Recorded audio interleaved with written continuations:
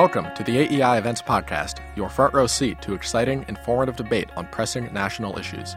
With new episodes every week, never miss out on the conversation and stay up to date on topics important to you. To hear more, check out our other channels related to education, domestic policy, and international issues. Welcome to AEI. I'm delighted you've all joined us here today in person and online. My name is Catherine Stevens. I'm a resident scholar here at AEI and very pleased to be introducing today's event on the recently released report, A Roadmap to Reducing Child Poverty. I'd like to begin with quick background on today's event.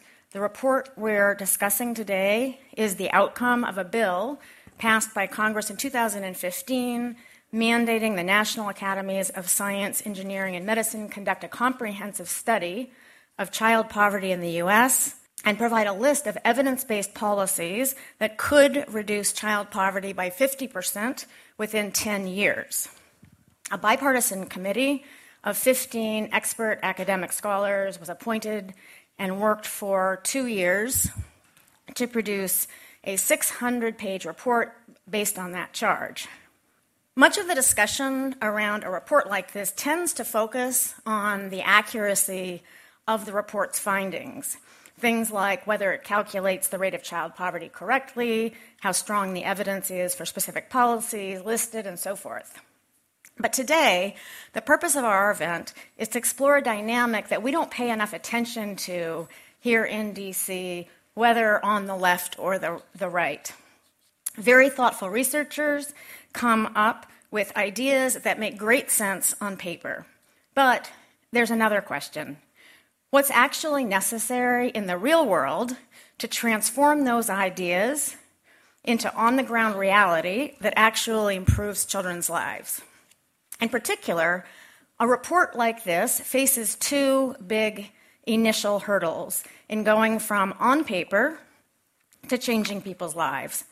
The first is turning report proposals into congressional authorization for new federal spending.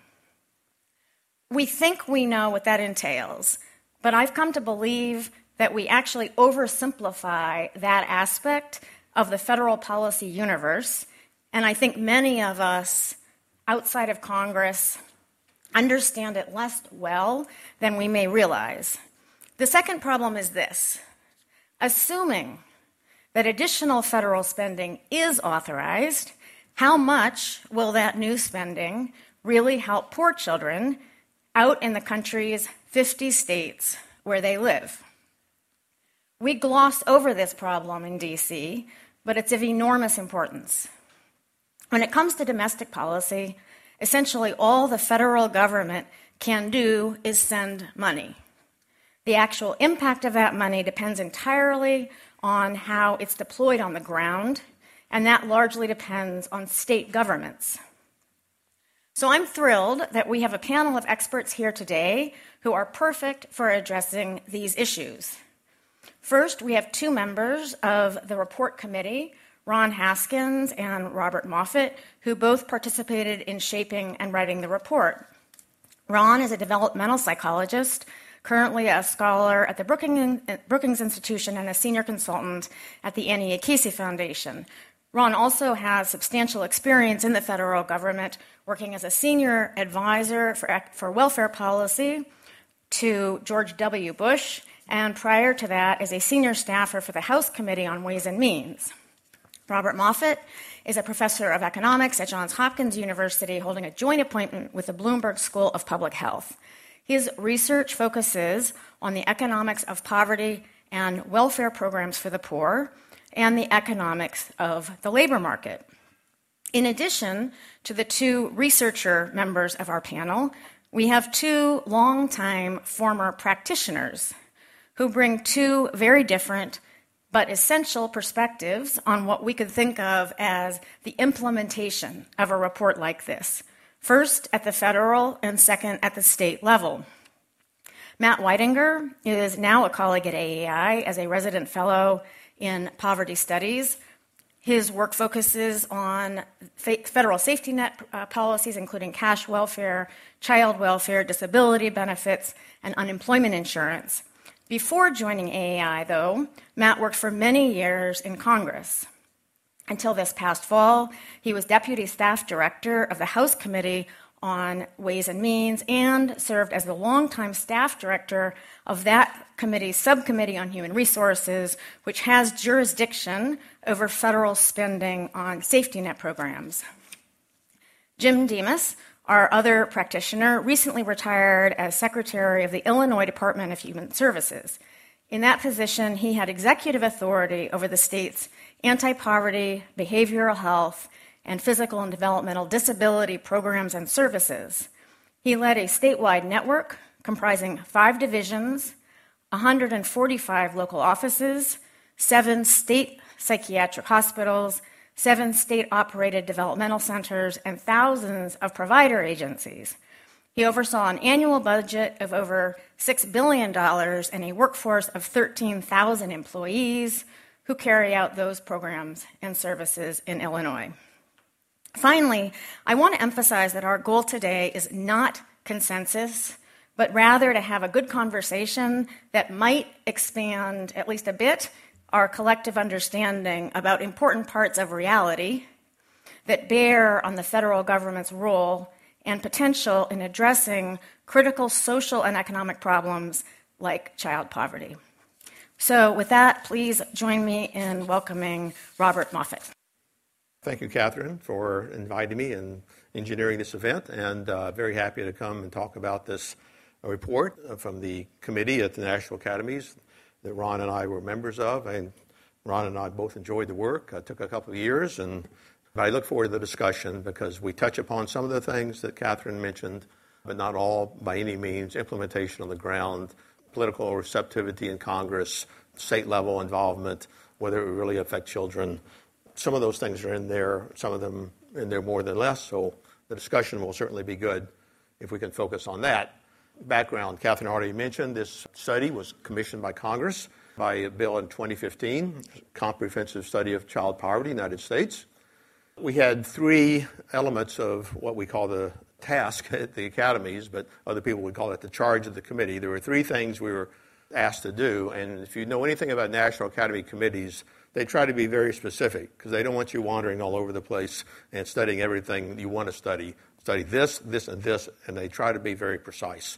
So the first thing was review all the work that we can find, research, on linkages between child poverty and child outcomes. This is all about children, and I'll talk about that. So to question, for example, does family income by itself have any effect, pro or con, on children? How about specific transfer programs out there? Is there any research that's looked at their impacts on children? Look at it and tell us, Congress, what you find. So that's one. A second one was to provide an objective analysis of the poverty-reducing effects of existing programs. And we have a whole chapter on whether current programs reduce poverty or not, and I'm not going to talk about that today. I'm just going to skip it. It's all in the report. It's not directly germane to what I think we really want to talk about today, which is the programs. What should we do going forward, not what we have today. And then this third one is the most important. Provide a list of alternative evidence-based policies that could reduce child poverty and deep poverty by 50% within 10 years. And I'm going to talk about that because every word in that charge is relevant. Alternative policies. One thing I want to emphasize is that we were not asked to recommend anything to Congress, and we did not recommend anything to Congress. We were asked to come up with a list of alternative policies and to simply find if there were any, according to the evidence as we read it, that would reduce child poverty by 50% within 10 years. Whether Congress wants to do that, or the President wants to do that, is up to them. We're not recommending anything. We're just doing some calculations. Okay, that's very important. Evidence-based. This is going to come up repeatedly here, and we put a very, very high bar on evidence. And we talked about this a lot in the committee, and we've talked about it a lot with other people who've read our report.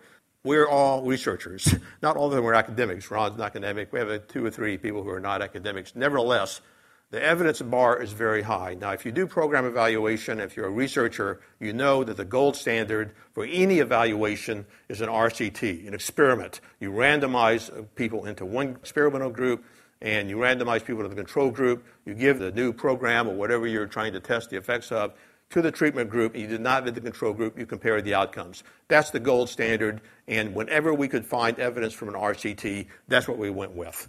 However, it's very difficult to do those kind of experiments, and then lots of times it's not feasible.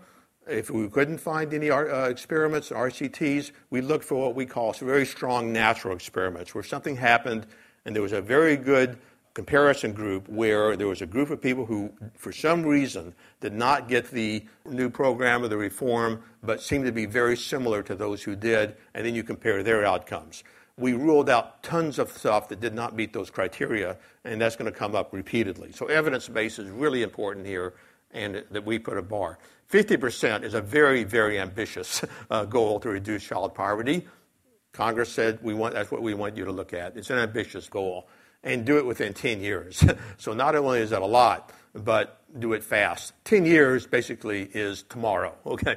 There's many things you can simply not do that fast. So that greatly limited the kinds of things we could do. And I've listed here something we keep emphasizing to so many people here. If you have a short time frame here, that rules out all kinds of child investment policies that have a long-run impact. Early child education, K to 12, well, maybe high school, might get an impact if you do something with adolescents within 10 years, but maybe or maybe not. Depends on how quickly it can occur. All kinds of policies, human capital policies, long-run investments in training are not going to happen that fast. So we simply did not look at them. They were ruled out of our purview. And not because they're not important, because we were asked not to look at them implicitly. Maybe we can talk about that, because you should say, gee, we need another report here. We need another report to look at those things and not these very short-run outcomes. So anyway, those are very, very important aspects of our charge, which shaped what we did and what we therefore found. Okay, so I want to emphasize, too, that our charge in writing said to measure poverty, we had to use what's called the supplemental poverty line. We did that, of course, because that's what we were required to do. We do have a discussion in the report of the official poverty line, it's called, which the Census Bureau uses, alternative poverty measures, and so on. I'm not going to talk about that today at all whatsoever. And if we want me to say something about it later, I'll say why I think it's not that relevant to what we were asked to do. You can draw the poverty line many different ways, and I think our calculations of programs would still be relevant. There's the committee, as Catherine said, 15 people. It was very diverse in terms of disciplinary background, also the diverse from political perspective people came from, really the gamut. We had to produce what's called a consensus report, and that meant that everybody on that list there, everybody had to agree. You couldn't, actually, National Academy reports can't have dissents. We had no dissenters. Everyone signed off on the report, everyone on that list. I'm going to start off just telling you what our bottom line findings were before getting into all the nitty-gritty details. Just get it all out there. On that first charge, what does the research evidence show about the effect of child poverty and poverty programs on children? And again, we put a very high bar. We basically did not really consider any correlational study. It had to be an RCT or it had to be a very strong natural experiment, which ruled out many, many things. And we found in the things we looked at that there's strong evidence that child poverty does hurt children and both has negative outcomes after they become adults. They grow up in poverty. And we also found some very strong studies of specific programs, SNAP, our food stamp program, Medicaid, and the EITC studies, number of studies, which I will mention briefly in a minute, which showed evidence that those programs actually helped various child outcomes, improved many child outcomes. And what about that third charge? I'm skipping the second one. The third one, could we find any programs for which the evidence indicated that child poverty could be reduced by 50% very quickly? And we found two kind of combinations of programs, not a single program. And I'll tell you exactly in a minute what they were. But just to get the finding out there, yes, the answer is yes. We found two. And I'm going to describe them. I'm calling combination 1 and combination 2. Both of them increased employment among low-income populations, one by 404,000 jobs, one by 611,000 jobs. One of them cost $90 billion, and one that cost $108 billion. And putting a price tag on it was part of our job here. And so we found them and said, okay, if you want to do it, here's how much it's going to cost.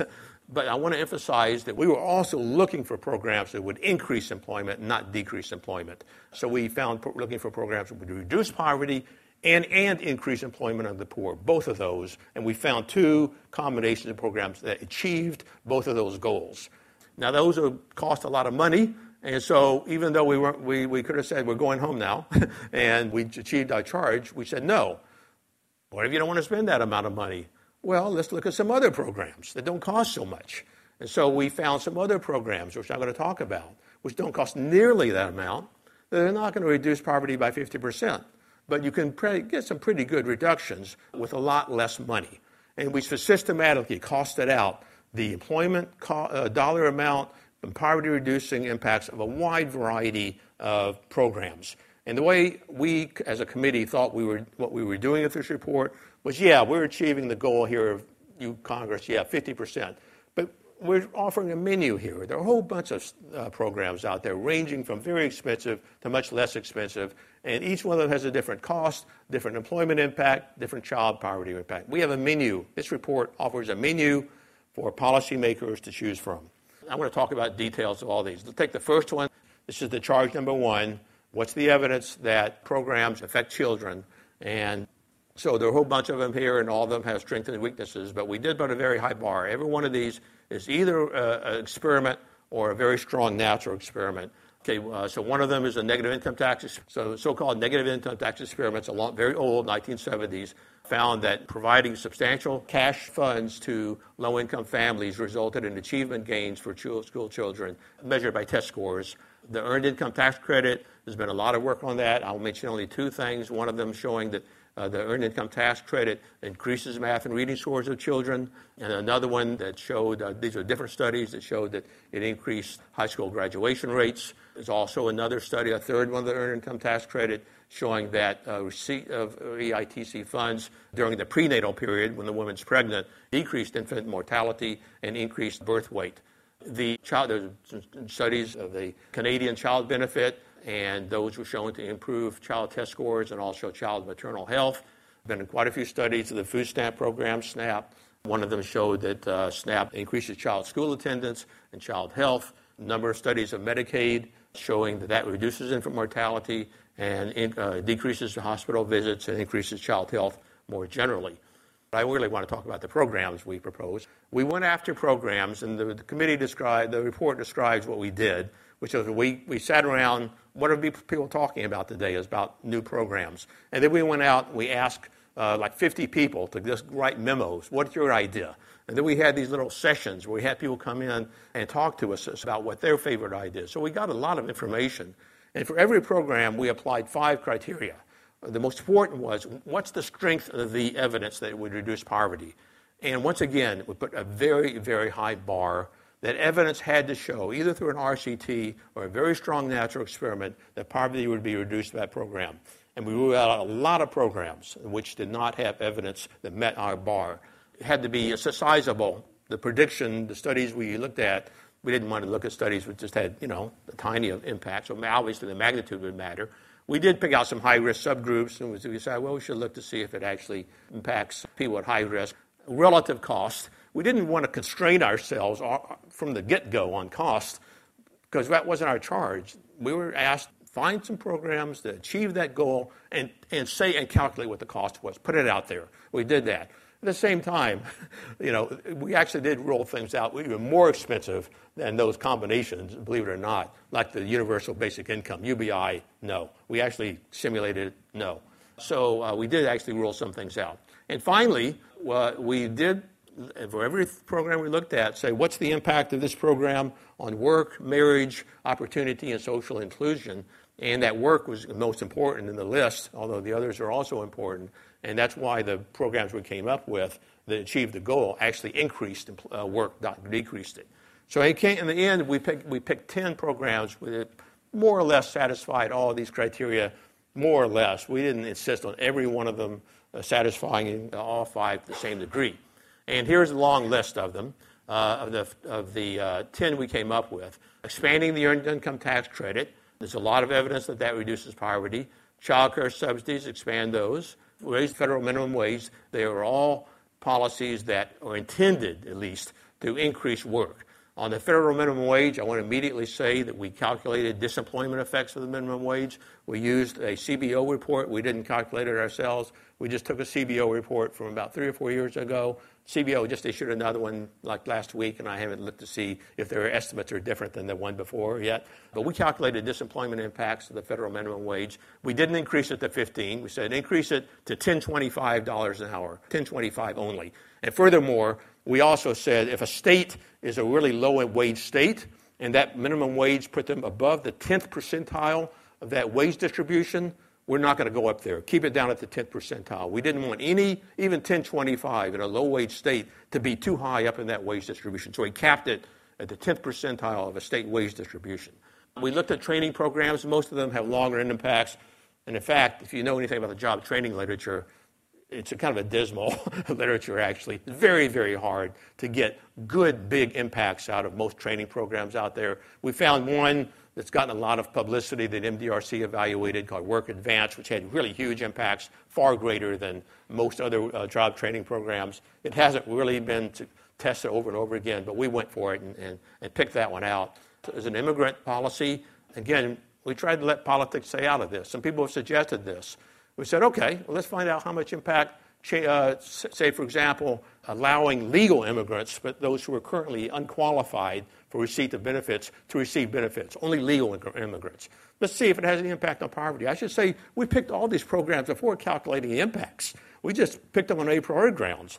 And after that, we did the simulations to find out, okay, which ones have an impact.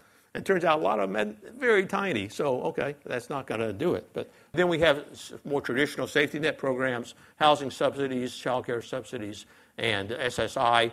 And then programs which haven't really been used in the United States, replacing the child tax credit with a nearly universal child allowance. I say near universal because we did cut it off. We didn't give it to everybody in the whole income distribution. We capped it at about 300% of the poverty line. And then also child support assurance. A lot of men don't pay child support. We know that. Have the government step in and pick up the tab if the father doesn't do it. So those are the programs. We simulated 2 versions of each, kind of a more generous and less generous, just to see how the magnitude would be affected. I want to jump right to the key finding. We did find 2 combinations of programs that did meet this 50% goal.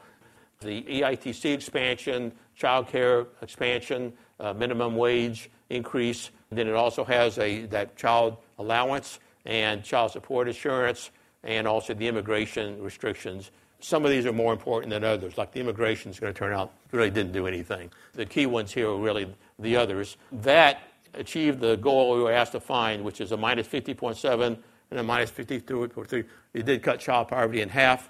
The increases in the number of jobs, workers, is shown down there, which I said before, 404,000 and 611,000, and then the costs are the same. Okay, so we did that, but then we said, can we find things that are cheaper, and how much would they reduce poverty? So here's one that has the EITC and the child care subsidy, but also this child allowance. That cut poverty by a 30%, 35%. It did also increase jobs, 568,000 additional jobs, cost $44.5 billion, which are about half, or more or less than half of the others. Still a lot of money. Well, what about this one? Okay, let's go back further and have one that's only about work. And so that would be the EITC, child care subsidies, minimum wage, and that Work Advance job training program. That one you get 18% reduction, about a fifth reduction in child poverty. And we engaged almost 1 million extra workers from that. And cost is only $8 billion. So you can see the trend here. I want to emphasize that for all of our calculations of those numbers, we went to the literature and looked at work incentives, the literature on showing whether these programs increase or decrease work, employment.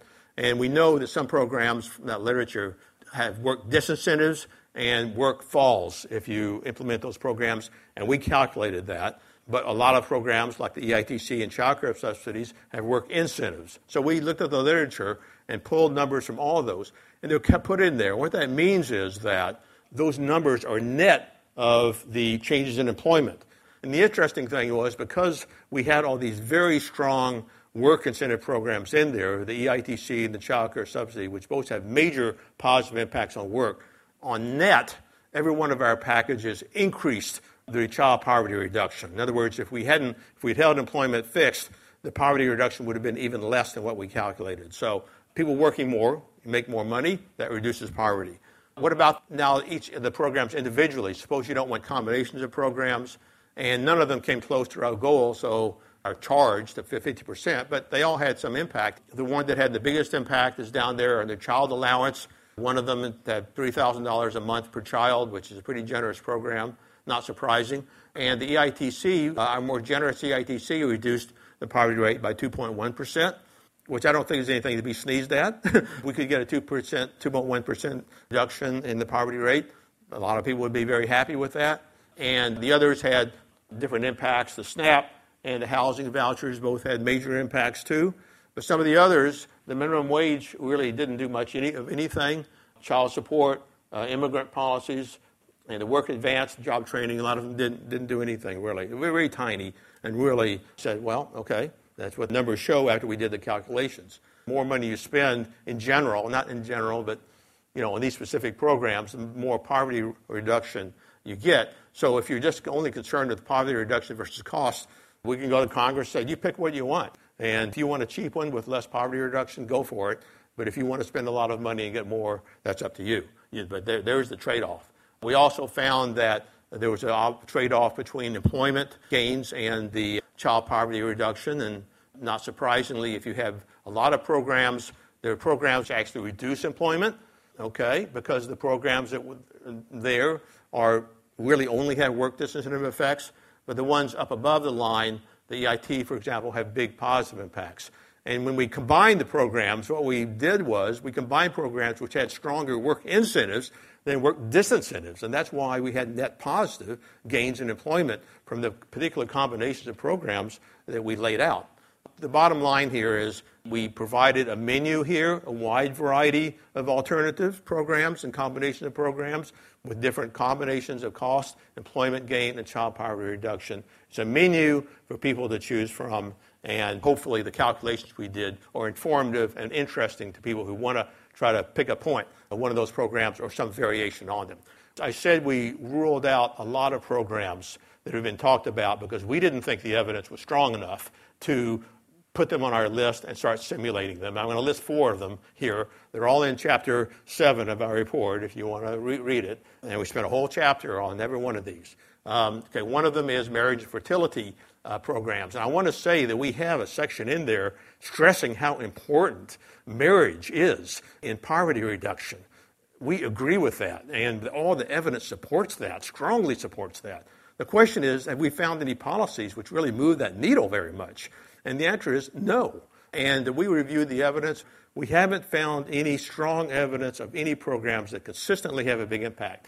And I want to immediately say we did find evidence of a few individual ones in certain areas and countries that have been tested.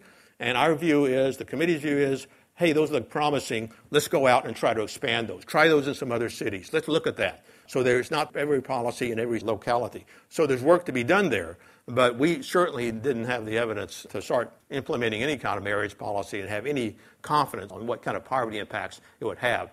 Mandatory work programs. Again, we put the bar very, very high here. The only RCTs that we're aware of for mandatory work programs were from the 1990s, and what we like to call the golden era of RCTs, when ACF sponsored and heavily subsidized dozens of RCTs on different varieties of mandatory work programs and voluntary ones too, a whole variety of programs in many states around the country. Those have all been compiled and studied, and we read that evidence very carefully. And our reading was that the evidence from those RCTs is not encouraging on child poverty reduction. The issue is that most of those programs resulted in a lot of recipients leaving the welfare rolls, and the question was, did they earn enough to outweigh the loss in benefits? And for the single mothers, these were all AFDC mothers that who we were really looking at, that depending on the program, there might be some small excess of earnings gain over the benefits lost. For many others, it was just the opposite. More benefit loss than earnings gain, which resulted in increases in poverty. But none of them were very large either, the positive or the negative. So we said the evidence doesn't seem to be there. And for two-parent families, it was all negative. all poverty went up for almost every two-parent RCT that had been explored back then. So we said, okay, now, but we also had long discussions of this. AFDC mothers and two parents in the 1990s, I mean, how relevant is that? It's not very relevant to SNAP, Medicaid, or anything else. So our view is that the evidence is not there. We don't know whether today a different kind of program on a different population would have an impact on child poverty, what the sign or magnitude would be. One of our recommendations was, why haven't we had any RCTs since the 1990s? In the 1990s, ACF was out there, subsidizing dozens of these things. Where's the ACF? I mean, where are the RCTs today? They're like, ACF is like, AWOL. We had a very strong recommendation at the end for new federal funding of RCTs to test mandatory work programs. I mean, block grants are very, very important. But making a research connection between you change the level or the rules of a block grant, what would that do to child poverty, is a very complex question. Block grants are complex. They have different rules, different funding mechanisms, and lots of people love the ones we have now. Other people hate them. But if we had to think about, gosh, we want to go to TANF and increase that block grant by 10%, what impact would that have on child poverty? No one had an idea. I mean, what would they spend the money on? What programs? Who would they serve? What kinds of benefits? It just couldn't be calculated. We have a lot of other discussion of block grants in that section of the report. It's kind of in general discussions of the complexity of them, the issue of monitoring, what they're intended to do, whether states will do what you want them to do, how tightly to write them. But certainly on an evidence point of view, they weren't there. And then we spent a little bit of time on TANF and whether or not we recommend anything for TANF. We thought the consensus was that TANF did in fact reduce poverty rates in the short run, in a few years after 1996.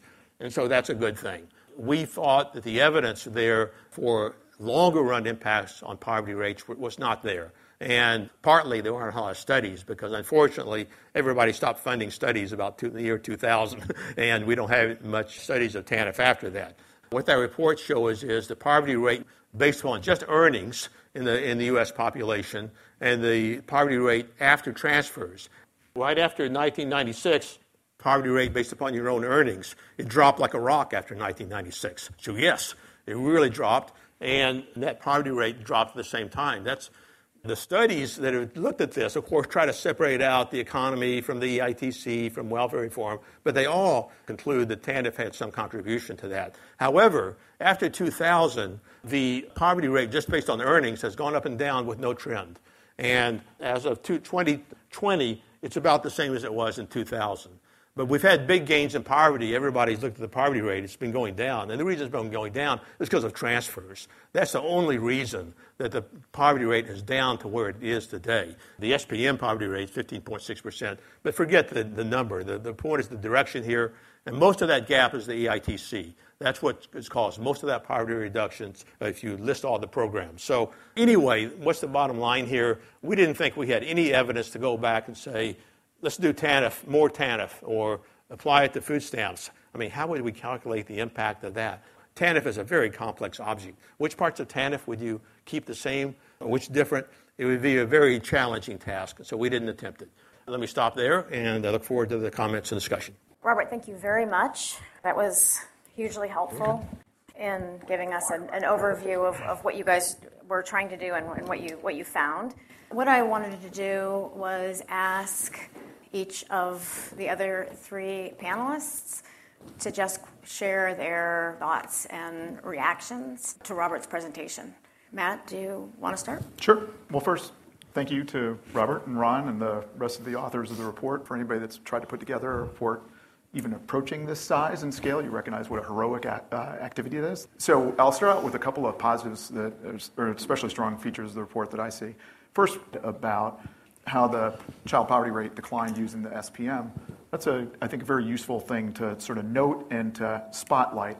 And I think it's especially useful for the authors because the SPM is the type of poverty measure that actually counts the types of things that the report suggests we do more of, right? So there, you can refer to the appendix about the whole discussion about measurement of poverty and all that. But if you want to do things that you think are going to reduce poverty, you better make sure your poverty measure actually counts those things, or else you'll not take that into account. And that's one of the flaws of the official poverty measure. So Matt, that just to clarify, the supplemental poverty measure is what That's you're right. referring to, right? Yep. Yep.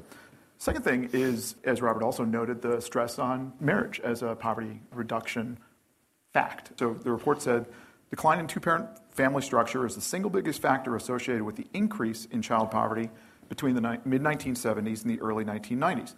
Child poverty has fallen since the early 1990s.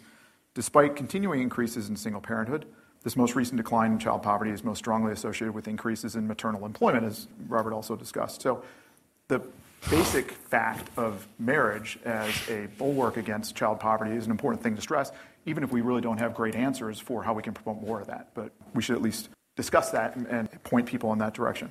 And the final thing I think is really strong from the report, as Robert noted throughout, is the idea that work is essential to reducing child poverty. We are not going to benefit our way out of child poverty. We can go so far by expanding benefits, but parents need to be working and supporting their families, and so developing programs and benefits that support work and promote more work are essential to that task.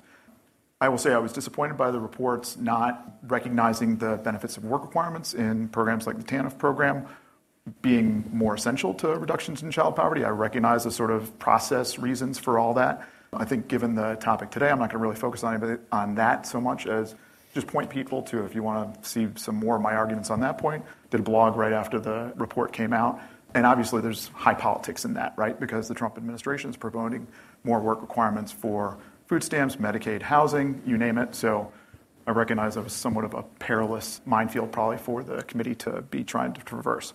But what I want to focus more on is the sort of practical perspective side of the conversation here.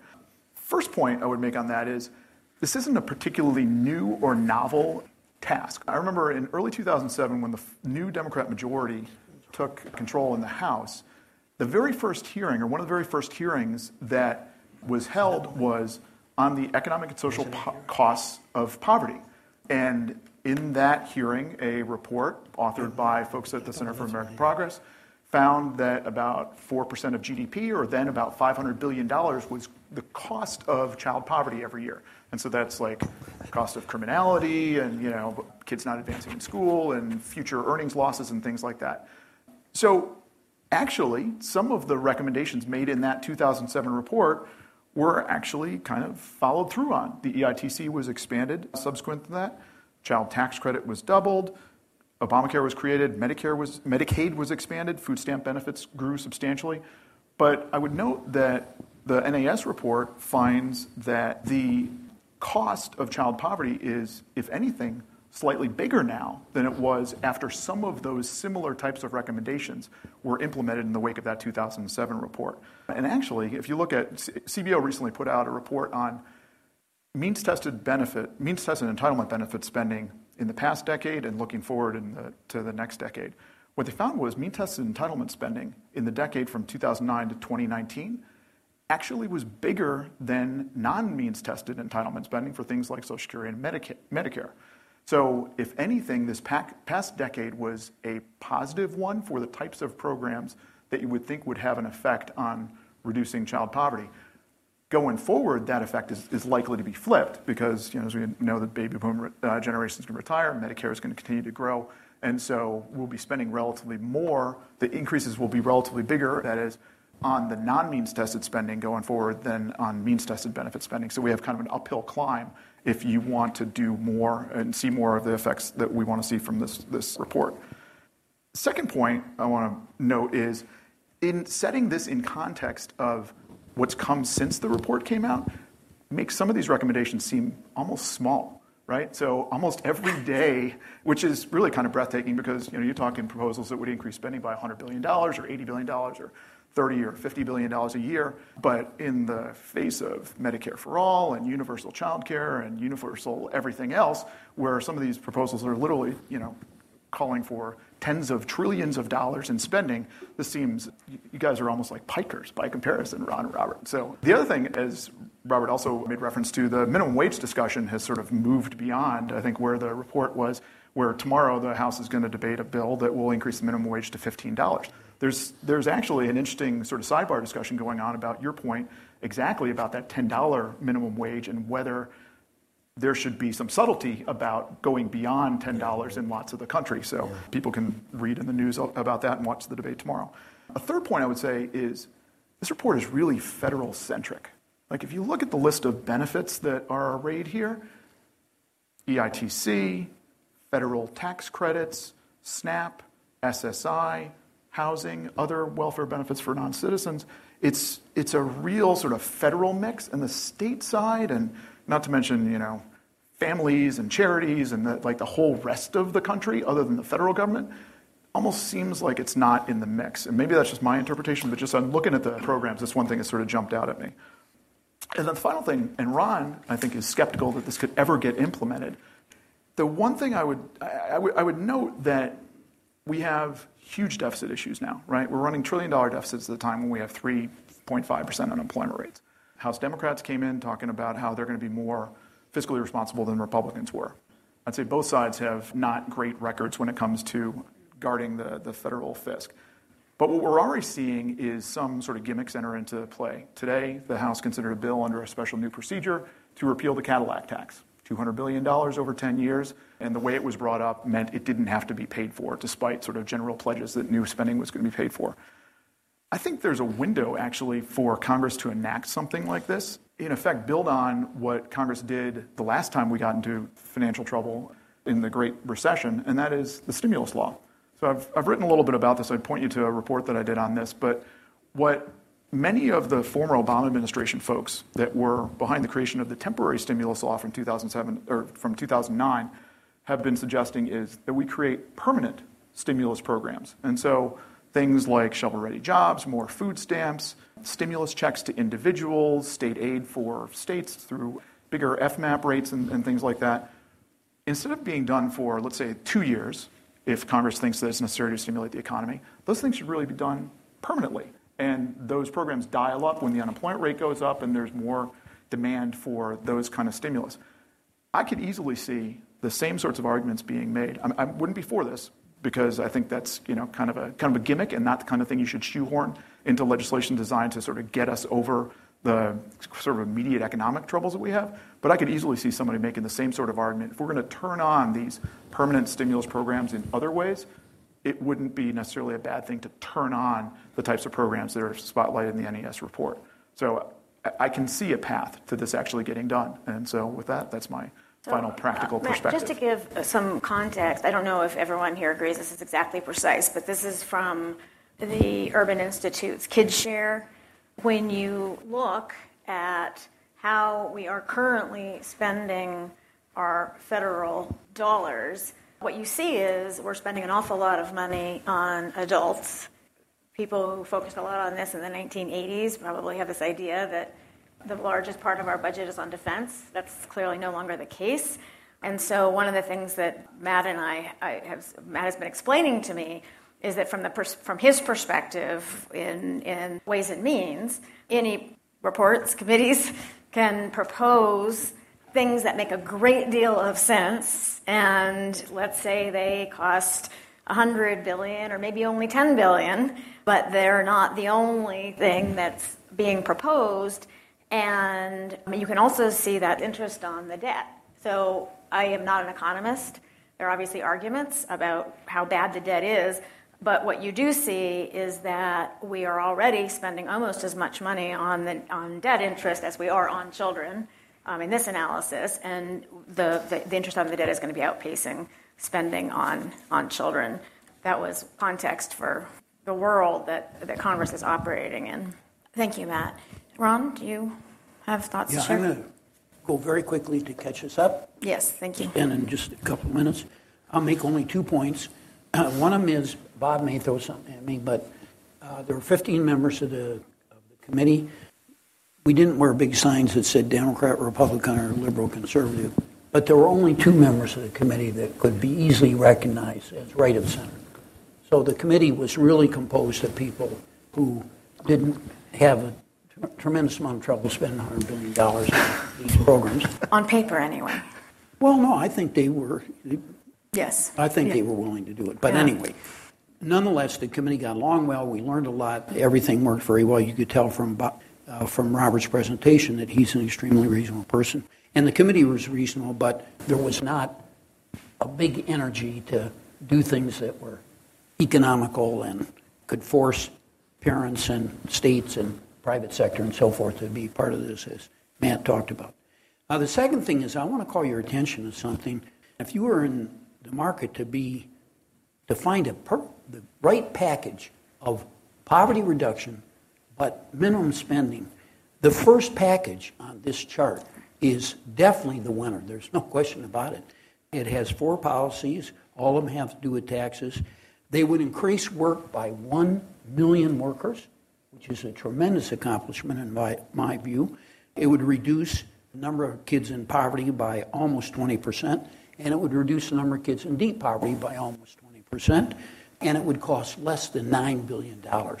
So, especially under the way we've talked about in this panel, including Matt, you shameful thing, the way you talked about spending hundreds of billions of dollars, it would be a really good bargain to spend $8.7 billion and to get that kind of action on child poverty. And certainly Congress could do something along those lines. And the especially good part is would increase work.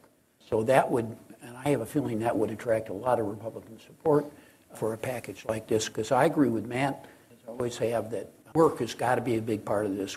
So to shift gears massively, Jim, what does this all sound to you like from your perspective?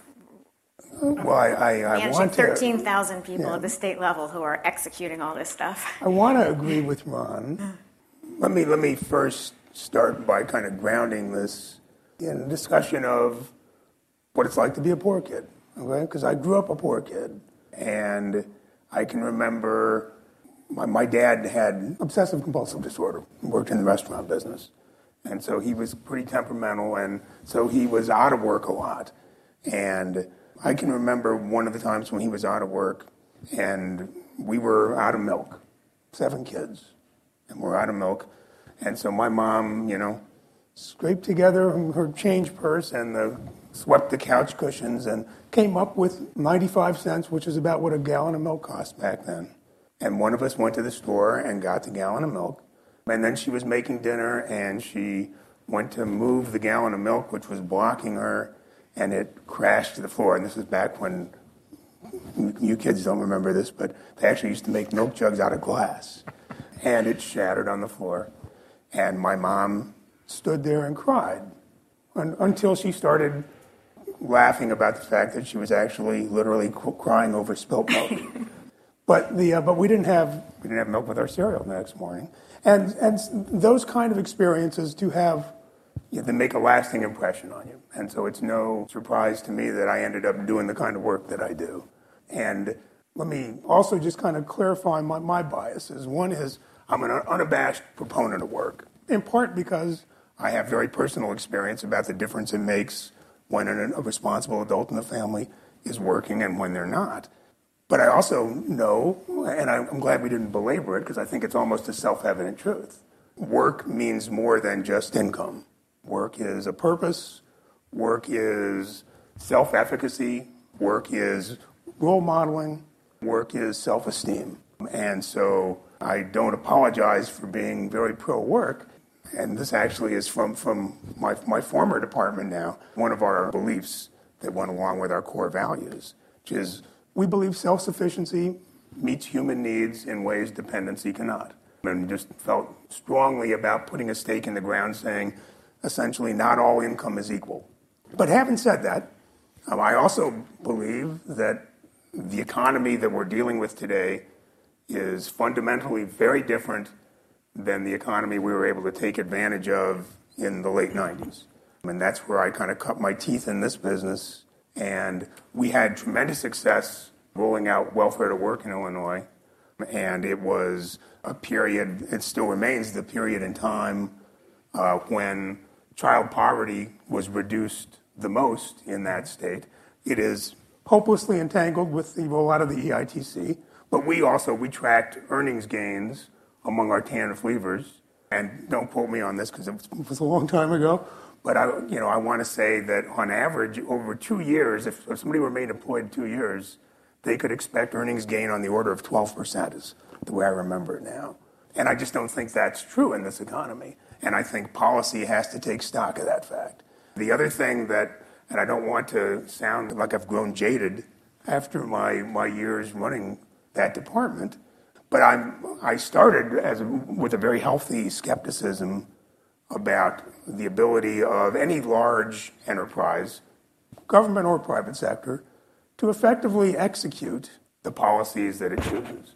And, that's the difference between success and failure. It's not, the best policy in the world isn't worth a quarter if you can't execute it. Which is why I was crestfallen when I saw some of the silly stuff, in my estimation, that came out in the House Farm Bill related to SNAP. Because I also have to say, let me give a shout out to my folks back in Illinois. We raised execution to as high a level science as we could. And we were pretty damn good at it. Much better than most, I would say.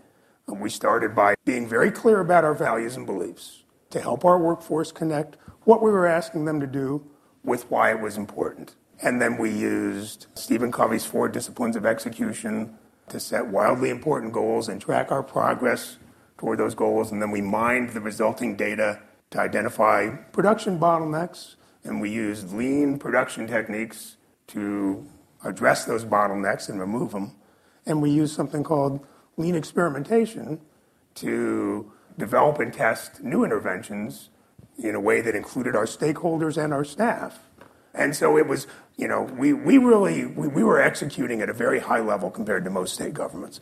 But when I saw the stuff in that Farm Bill, I was like, Jim, could you speak more specifically about what you're... things like, and I don't want to belabor that because I know that's not really what we're here to talk about, but they would have had us report to the federal government every month on the work status of every SNAP client. And what's wrong with that? It's undoable, okay, because SNAP clients, you got to remember, a SNAP application has 2 elements to it, okay?